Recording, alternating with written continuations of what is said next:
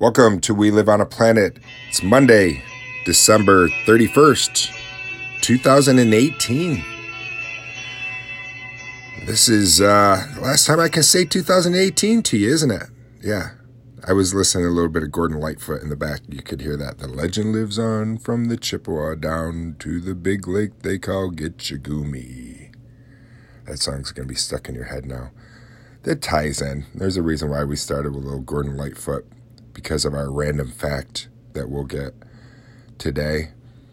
Last time I can say 2018 to you, I say that because I do shows Monday, Wednesday, and Friday if you follow me. So the next time I come out and talk to you guys, it will be 2019. Hard to believe this is episode 307, but it is. It's currently rainy, dreary here in upstate New York, 29 degrees. Feels like 29, highs are going to be about 42. Winds are out of the south-southeast, 2 miles per hour. Could be the first time it rains on Times Square for the ball dropping. Hasn't rained there in years. Have you ever been to the ball drop in New York City? I have not. The city's really not that far. I've only been there one time in my life. It was in the 80s. But the city's probably, 6.5 hours south of where I am. I've never been there. My wife has a friend, her friend Sarah, who lives out in Georgia, her and her husband. But Sarah used to live in New York City, and she's been down there, she was telling us. I finally got to meet my wife's friend. She was in the New York area and came to visit us, so that was groovy. I got to see her.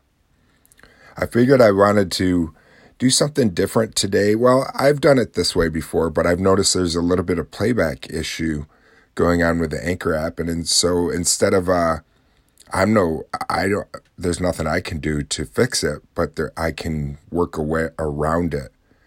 And the way I can work around the playback issue is just not taking the interludes and not taking the breaks like I usually do, and say to you, hey, hold on, I'll be right back, and we'll come back and we'll do our positive quote, and doing it all in that format. We'll just do it different today.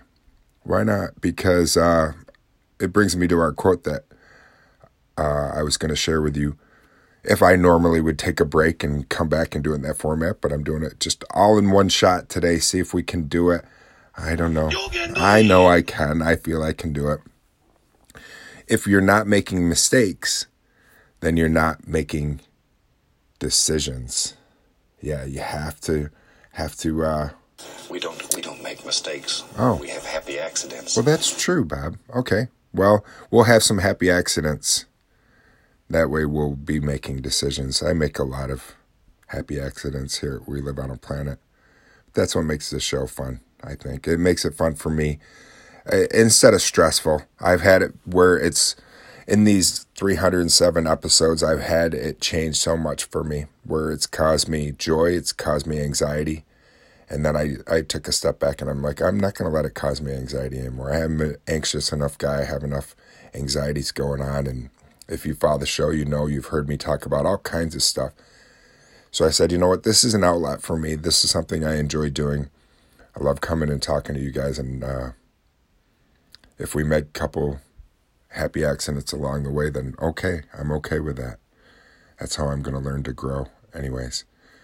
So we're not going to take a break, but we are going to share our random fact. When I was going over to Google this morning, I got how many shipwrecks are on the ocean floor. Oh, hence the Gordon Lightfoot, listening to the little shipwreck, that wreck of the Edmund Fitzgerald.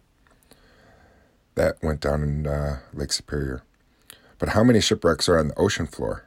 The United Nations estimate there are over 3 million shipwrecks on the ocean floors. Wow, 3 million.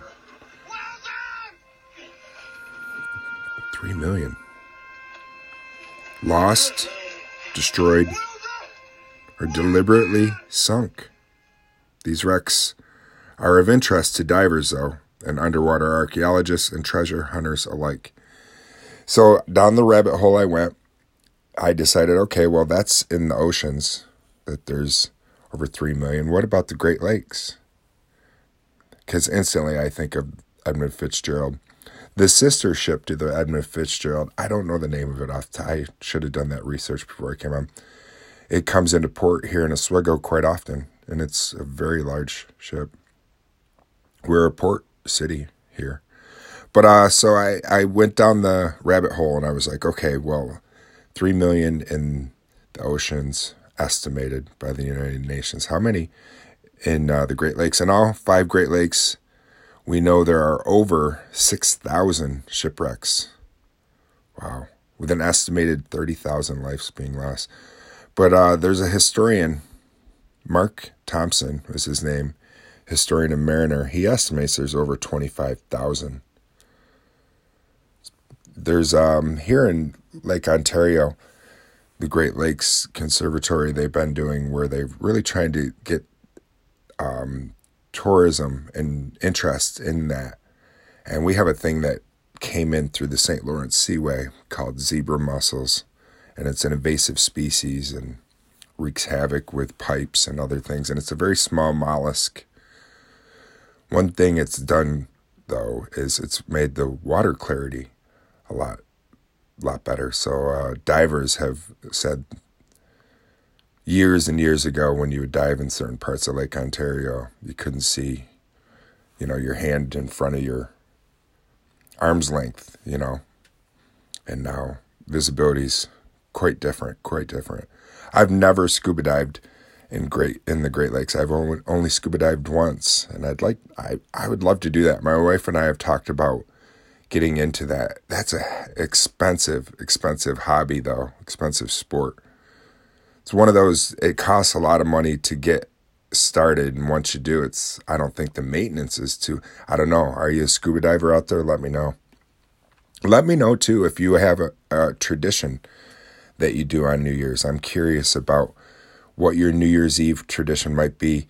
I have a New Year's Eve tradition that we started years ago in my family. My family would do surf and turf. My parents would go out sometimes on New Year's, and they'd go out but come home and not stay out real late. And I remember, I don't know what year or anything, but they started staying home and doing like surf and turf. And so my wife and I, years ago, I loved surf and turf, and I loved the turf. My wife, not so much of the turf. She likes it, but she's definitely more of the surf. So years ago, our tradition was we would get king crab legs and just stay home. Even when I was drinking, we would stay home. I just would get a bunch of alcohol and get myself some crab legs, and we'd make a bunch of hors d'oeuvres, or like I call them, hors d'oeuvres. And that's what we're going to do again this year, like we always do. We're going to get some king crab legs and make a couple hors d'oeuvres, and then just stay home and try to stay awake for the ball drop. It's not as easy as it used to be. I find now that I'm getting older, there's certain times in the evening I'm just kind of like dozing off. But, when I get my king crab legs, when I talk to my fishmonger today, I want to have them, how usually when you order king crab legs or you get them from your fishmonger, they've had them cut in half and you get the body section. I don't want that body section. I don't eat that part.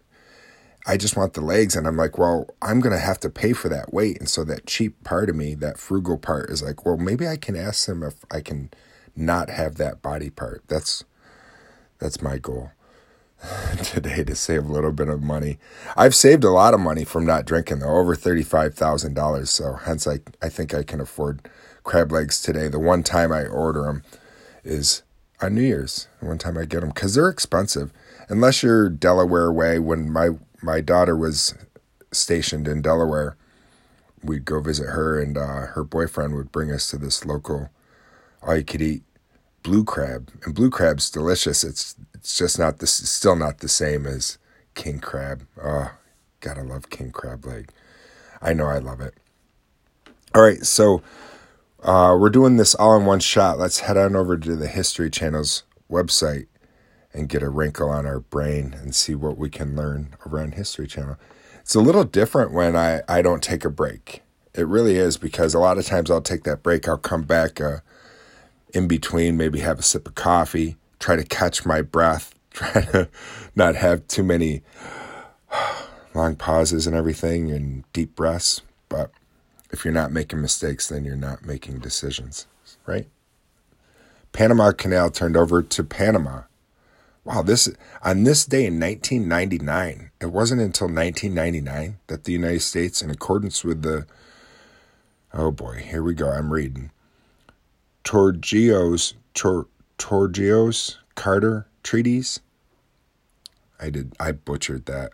They officially handed over control of the Panama Canal. Man, I cannot. Sometimes I struggle. Why do I do that? Hopefully we can keep going through and I don't have to start over. I want to just kind of keep talking to you.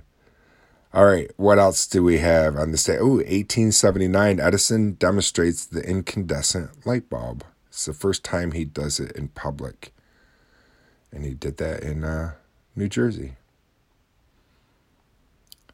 Is it pretty? How do you guys ever go over to the History Channel's website after I intrigue your brain, or do you get enough of your history fix once you're over here? I'm curious about that. 1972, plane carrying Robert Clemente crashes.